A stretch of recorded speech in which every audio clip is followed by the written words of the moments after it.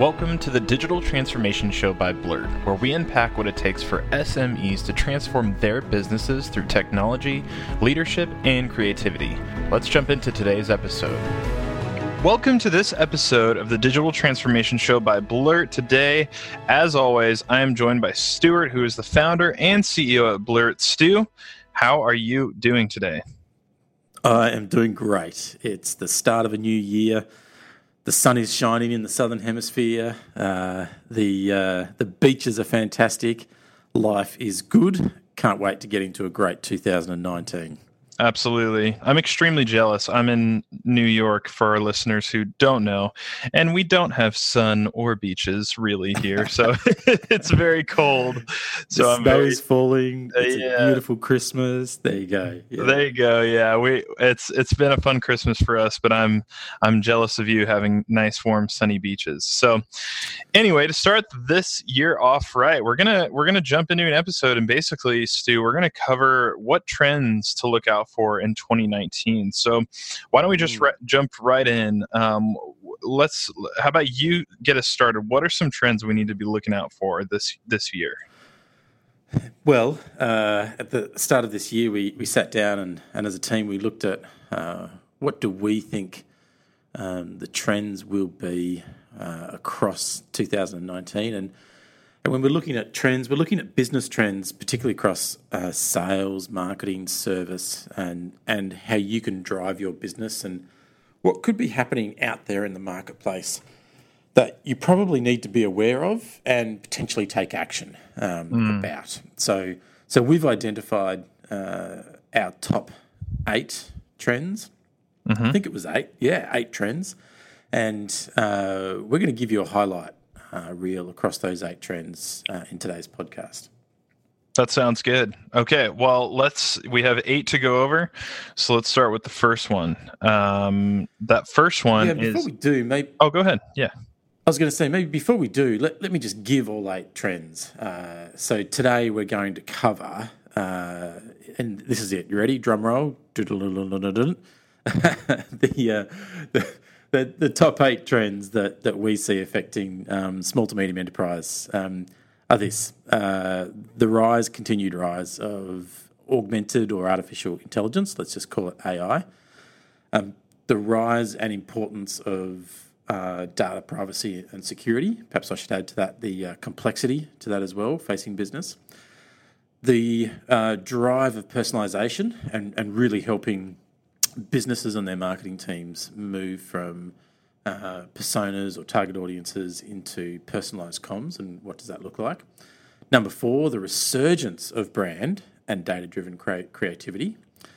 Number 5, what we're calling classic content. Stay tuned, we're going to explain that. Number 6, the absolute need for simplification and why that's a particular trend right now in the industry. And lastly, a trend we're seeing, which we're calling outsourced innovation.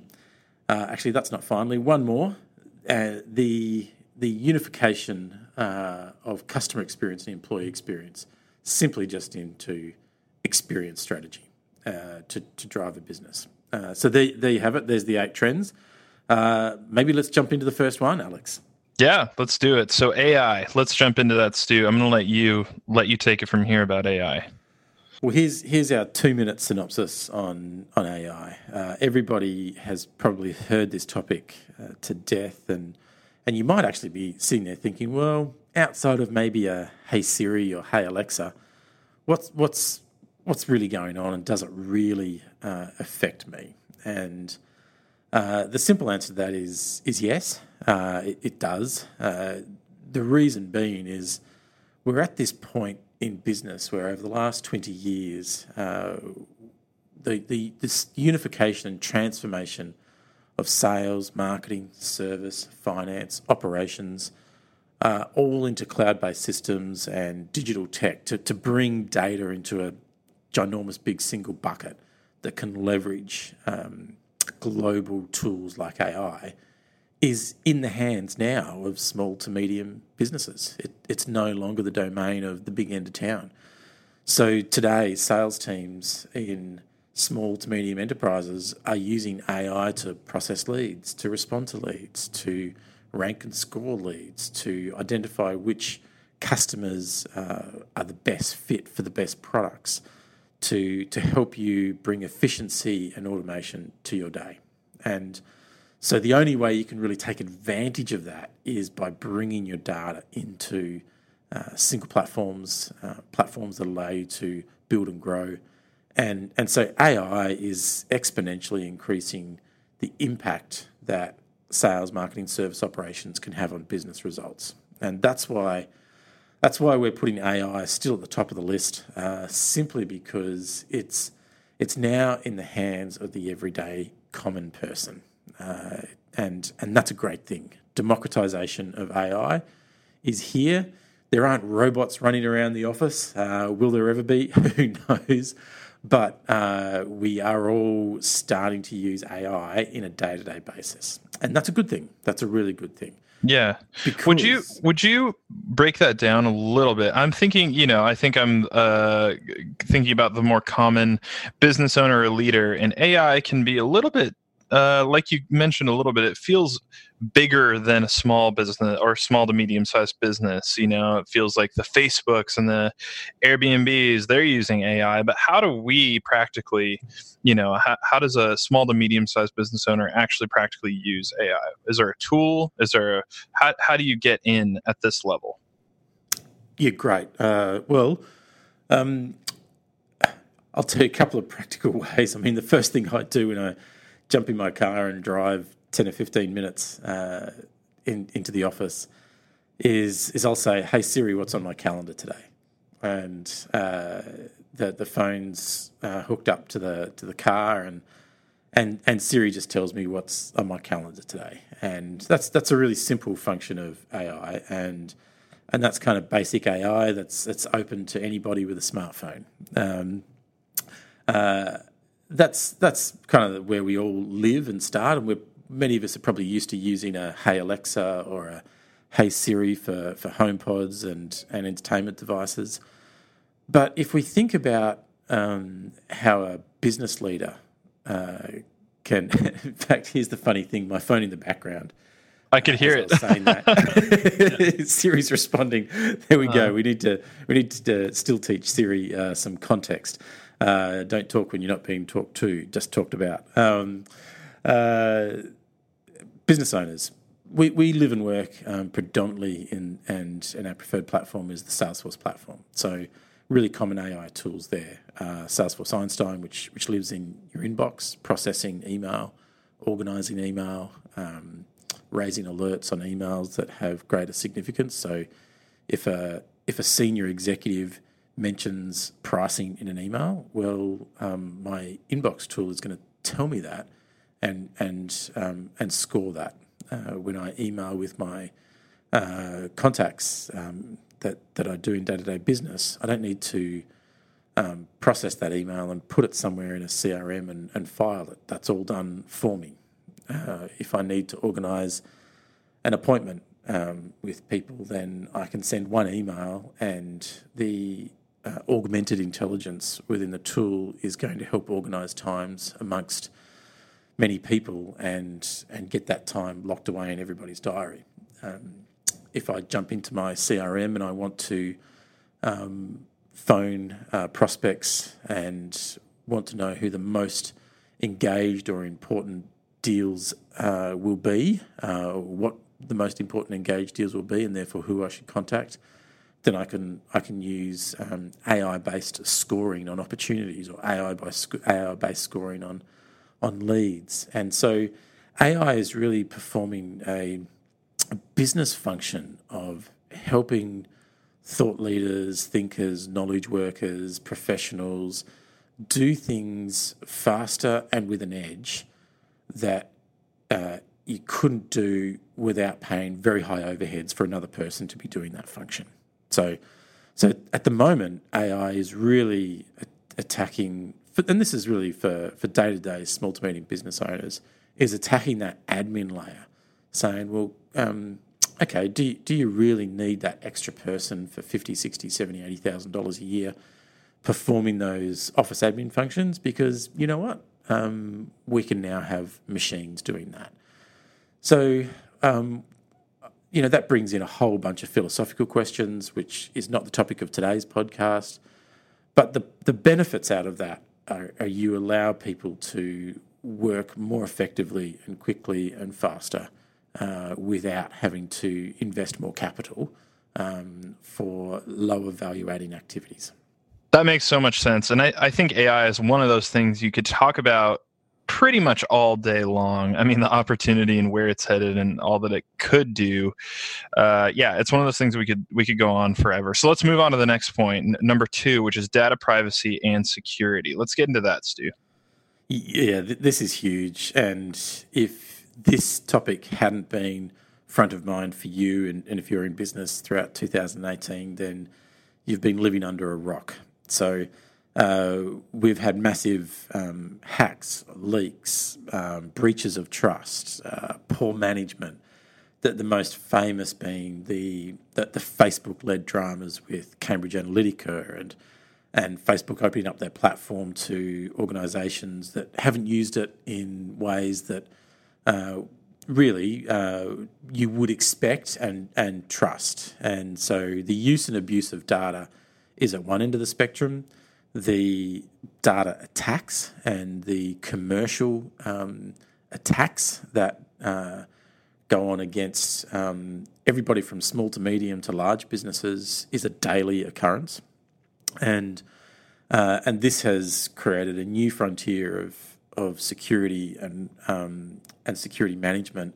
At the same time, because organisations now have more information about individuals and more insight into what people are doing and can easily store that information, more individuals are more concerned about how organisations are managing that data.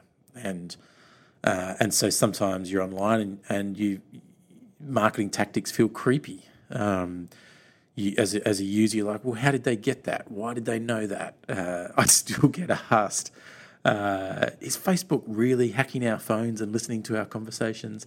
There's whether they're true or not, there's a perception and a feeling in the marketplace on one end of, I'm not feeling super comfortable in this new world. And at the other end, just outright commercial terrorism where people are attacking data networks and trying to steal data. And so that's created this really difficult world where small to medium businesses do need to invest in order to keep up in the arms race with technology, but do need to manage data privacy well and respectfully and conduct their activities with respect as humans. But at the same time, they need to protect themselves and their customers from malicious activity. So they're the challenges on the broad spectrum of data privacy and security. And that's a problem when you as a small to medium business owner, to be frank, you care about it, but do you stay up all night trying to build the systems and manage those things that keep people away? And the reality is you don't, and you shouldn't. And so it is a concern for business leaders. It is a worry around how they manage that. So we've put it on a trend. It's not a happy trend. It's a concern trend, a challenge that businesses need to wrap their hands around. Right. Yeah, that's a really big deal. And I think you're spot on. I think that as a trend, we'll see people tackling that issue a lot more aggressively in 2019 because of the huge compromise in data and privacy that we've seen over the past couple of years. So I totally agree. So, you want to say something else? Yeah, I think one point to make is, again, it's one of the reasons why as small to medium business owners, software as a service is such a valuable proposition. When you can buy a small piece at a small price of a large infrastructure, I go to bed at night knowing that there's thousands and thousands of developers at Microsoft, Google, Amazon, Salesforce, all taking care of business. And it's a bigger issue for them than it is for me if they get hacked. Therefore, I, as a small to medium business owner, I'm quite happy to line up behind their tanks, air force, and military, to use a term, an analogy. Know that my customers are kept safe because they're keeping us safe, and it would be foolish to think that a team of a dozen people could do a better job of that than a team of thousands and thousands. So that's where I think business leaders can work smarter, not harder. Gotcha. That makes a lot of sense. Okay, number 3, personalization. So the dream of every marketer is to have great awareness in their target audience, to engage personally and effectively, and create great customer experiences so that everybody buys and has a wonderful time doing it. And that's nirvana, which clearly does not happen all the time. But what we are seeing is now the emergence from, and we're going to call it from the journey from personas to personalisation. And personas really play a huge role at the top of the funnel. Over the last 5, 6, 7, 8 years, marketing teams have translated traditional target markets, target audience thinking, and become more human through persona-based marketing.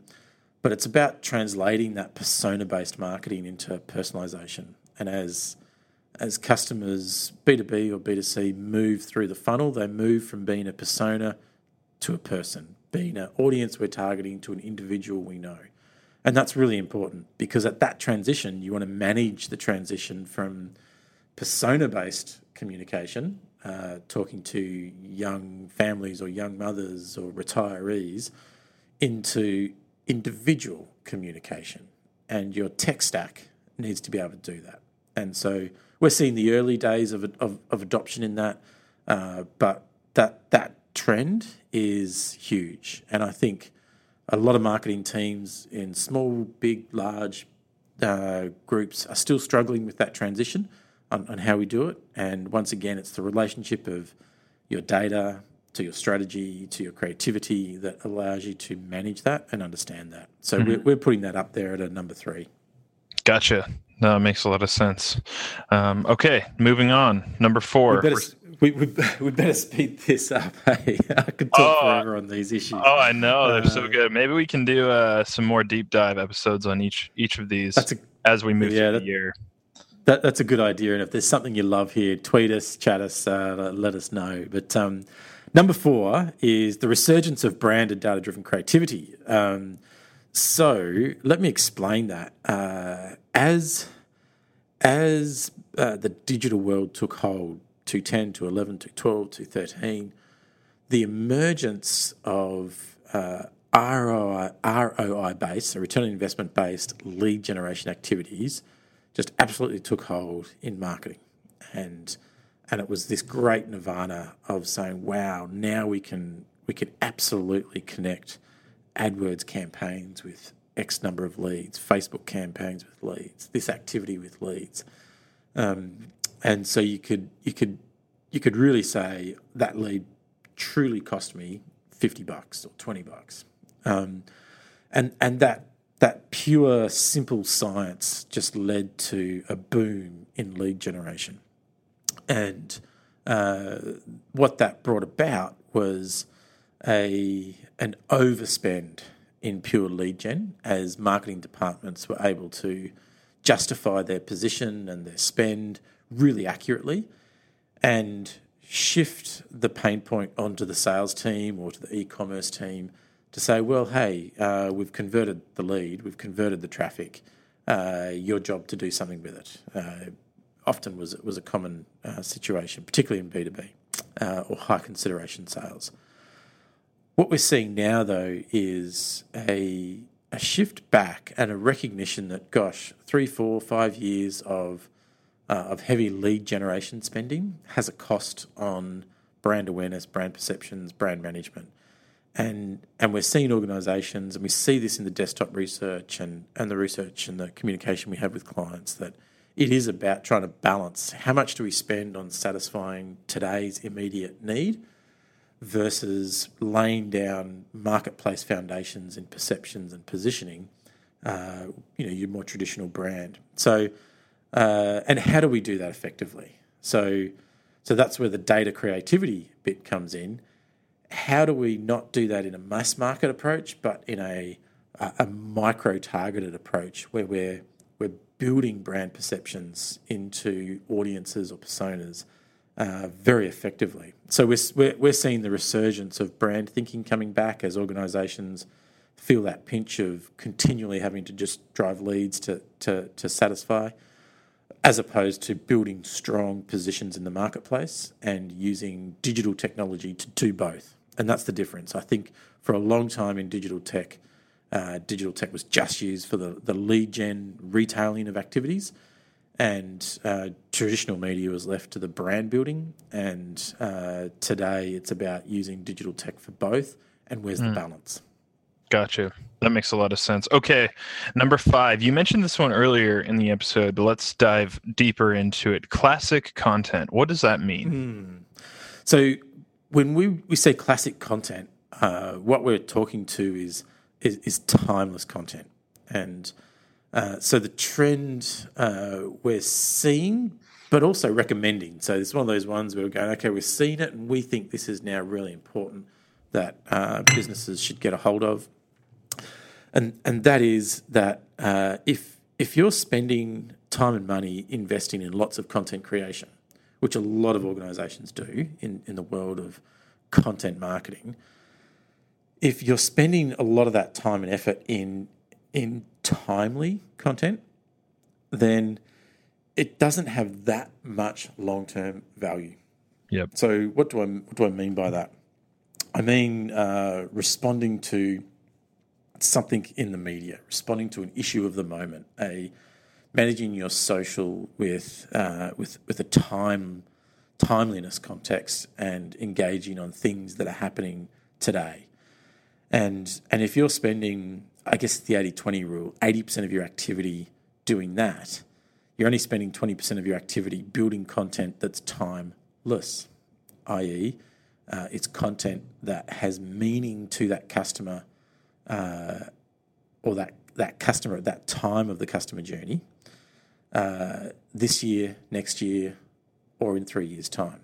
And that timelessness to classic content. So designing content for stage of journey, not time of day or time of year or time of week. But that's probably a bad way of putting it. Let me say that again. Designing content for time of journey versus creating content to respond to a timely issue is a better way of putting that. Gotcha. That makes a lot of sense. Kind of like an evergreen content that has a lot longer shelf life, you mean? That's great. That's excellent. That's the correct word to use, evergreen. And we've talked about that before in our episode. I think we called it from talking about brand publishing, so brand advertiser to brand publisher, and the role of content. So if you want to pick up on any of that, jump into that episode, because the important thing is if you can create high quality content that can be reused time and time again, then the foundations and the strength of your marketing and positioning is excellent. Yes, totally agree. Okay, number 6, simplification. So we've had, I'm going to call it a generation now of technology investment, and let's call it generation 7 years. So 2011, 2012 really spurred the uptake in tech investment, the arms race in sales and marketing.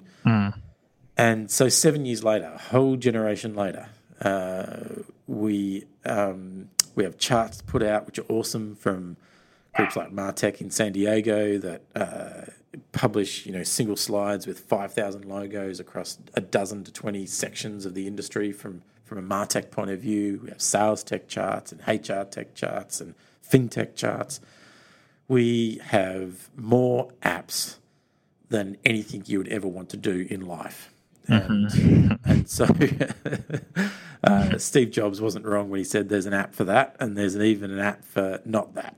Right. So organizations in the race, in the arms race of technology, are sitting on tech that is maybe not as well organized and as well aligned and as efficient as it could be. So the trend we're seeing is the simplification and the need for simplification. So two things on that spectrum. One is an overspend creating lots of tech that some of it you don't need. And the second is tech stacks that are too complex for the day-to-day business.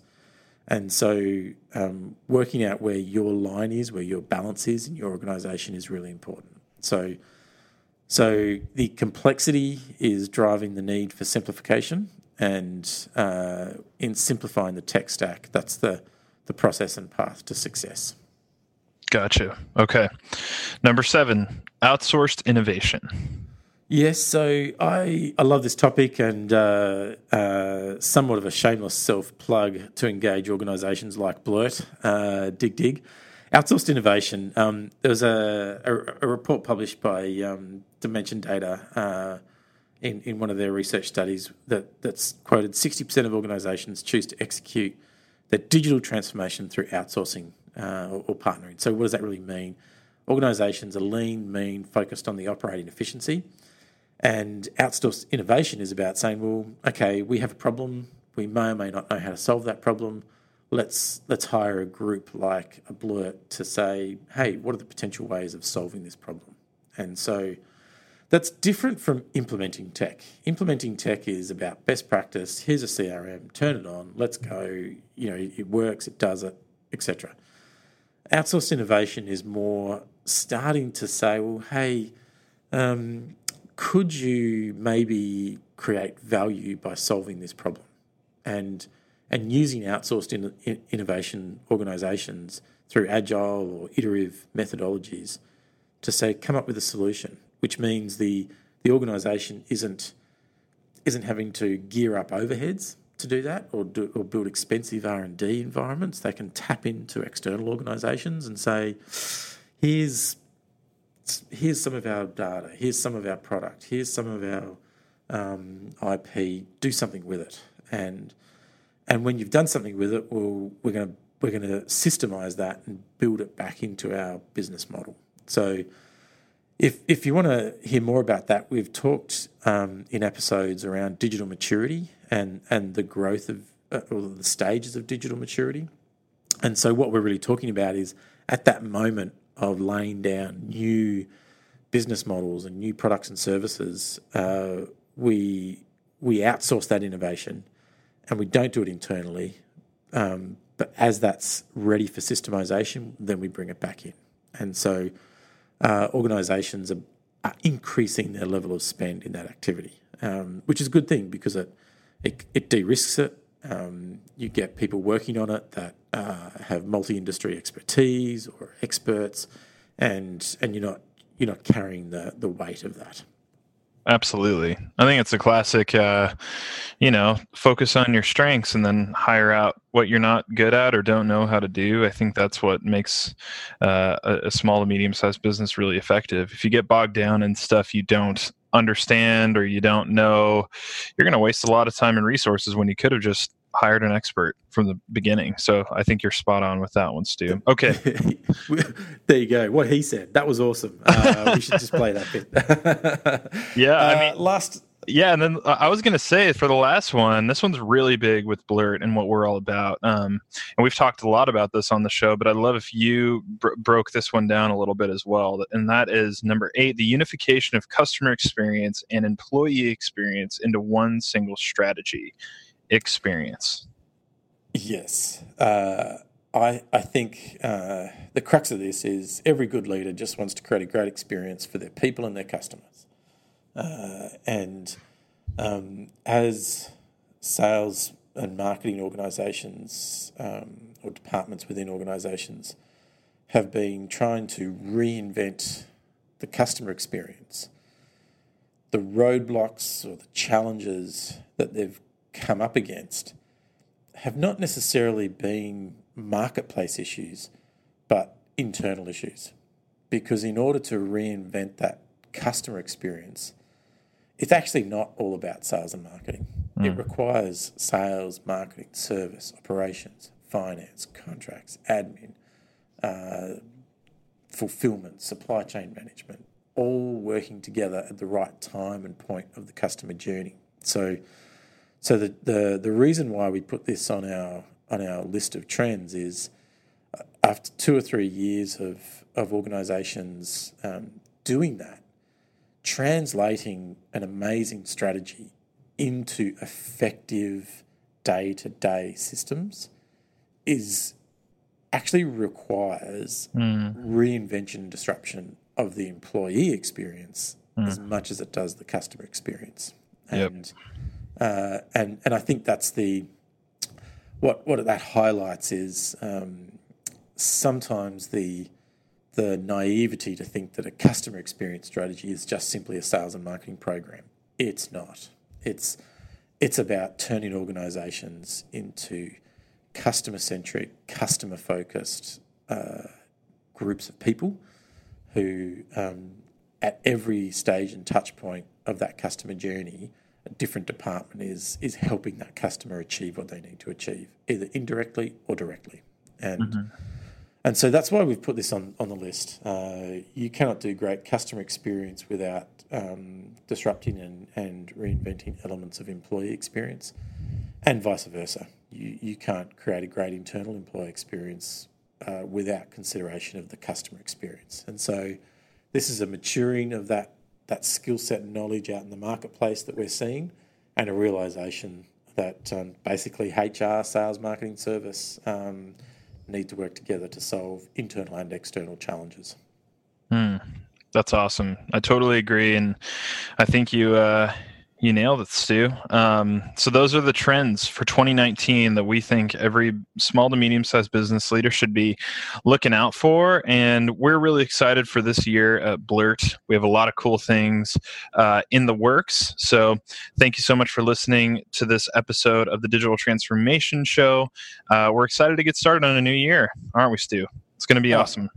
Yeah, it is. I think when I think back to what our customers were doing and what we were doing this time last year, and what our customers are doing and what we're doing this time this year, I can only imagine some of the really good things that we'll be doing this time next year.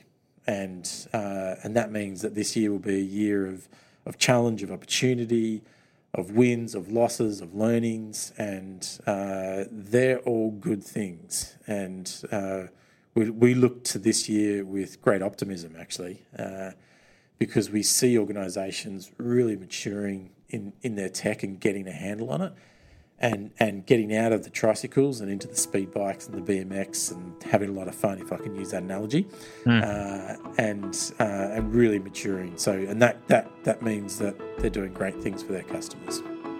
Absolutely. I totally agree. So that'll wrap it up for this week, but we'll be back next week with another new episode. So in the meantime, our dear listeners, please head over to iTunes and leave us a 5-star rating and review to help spread the word about digital transformation.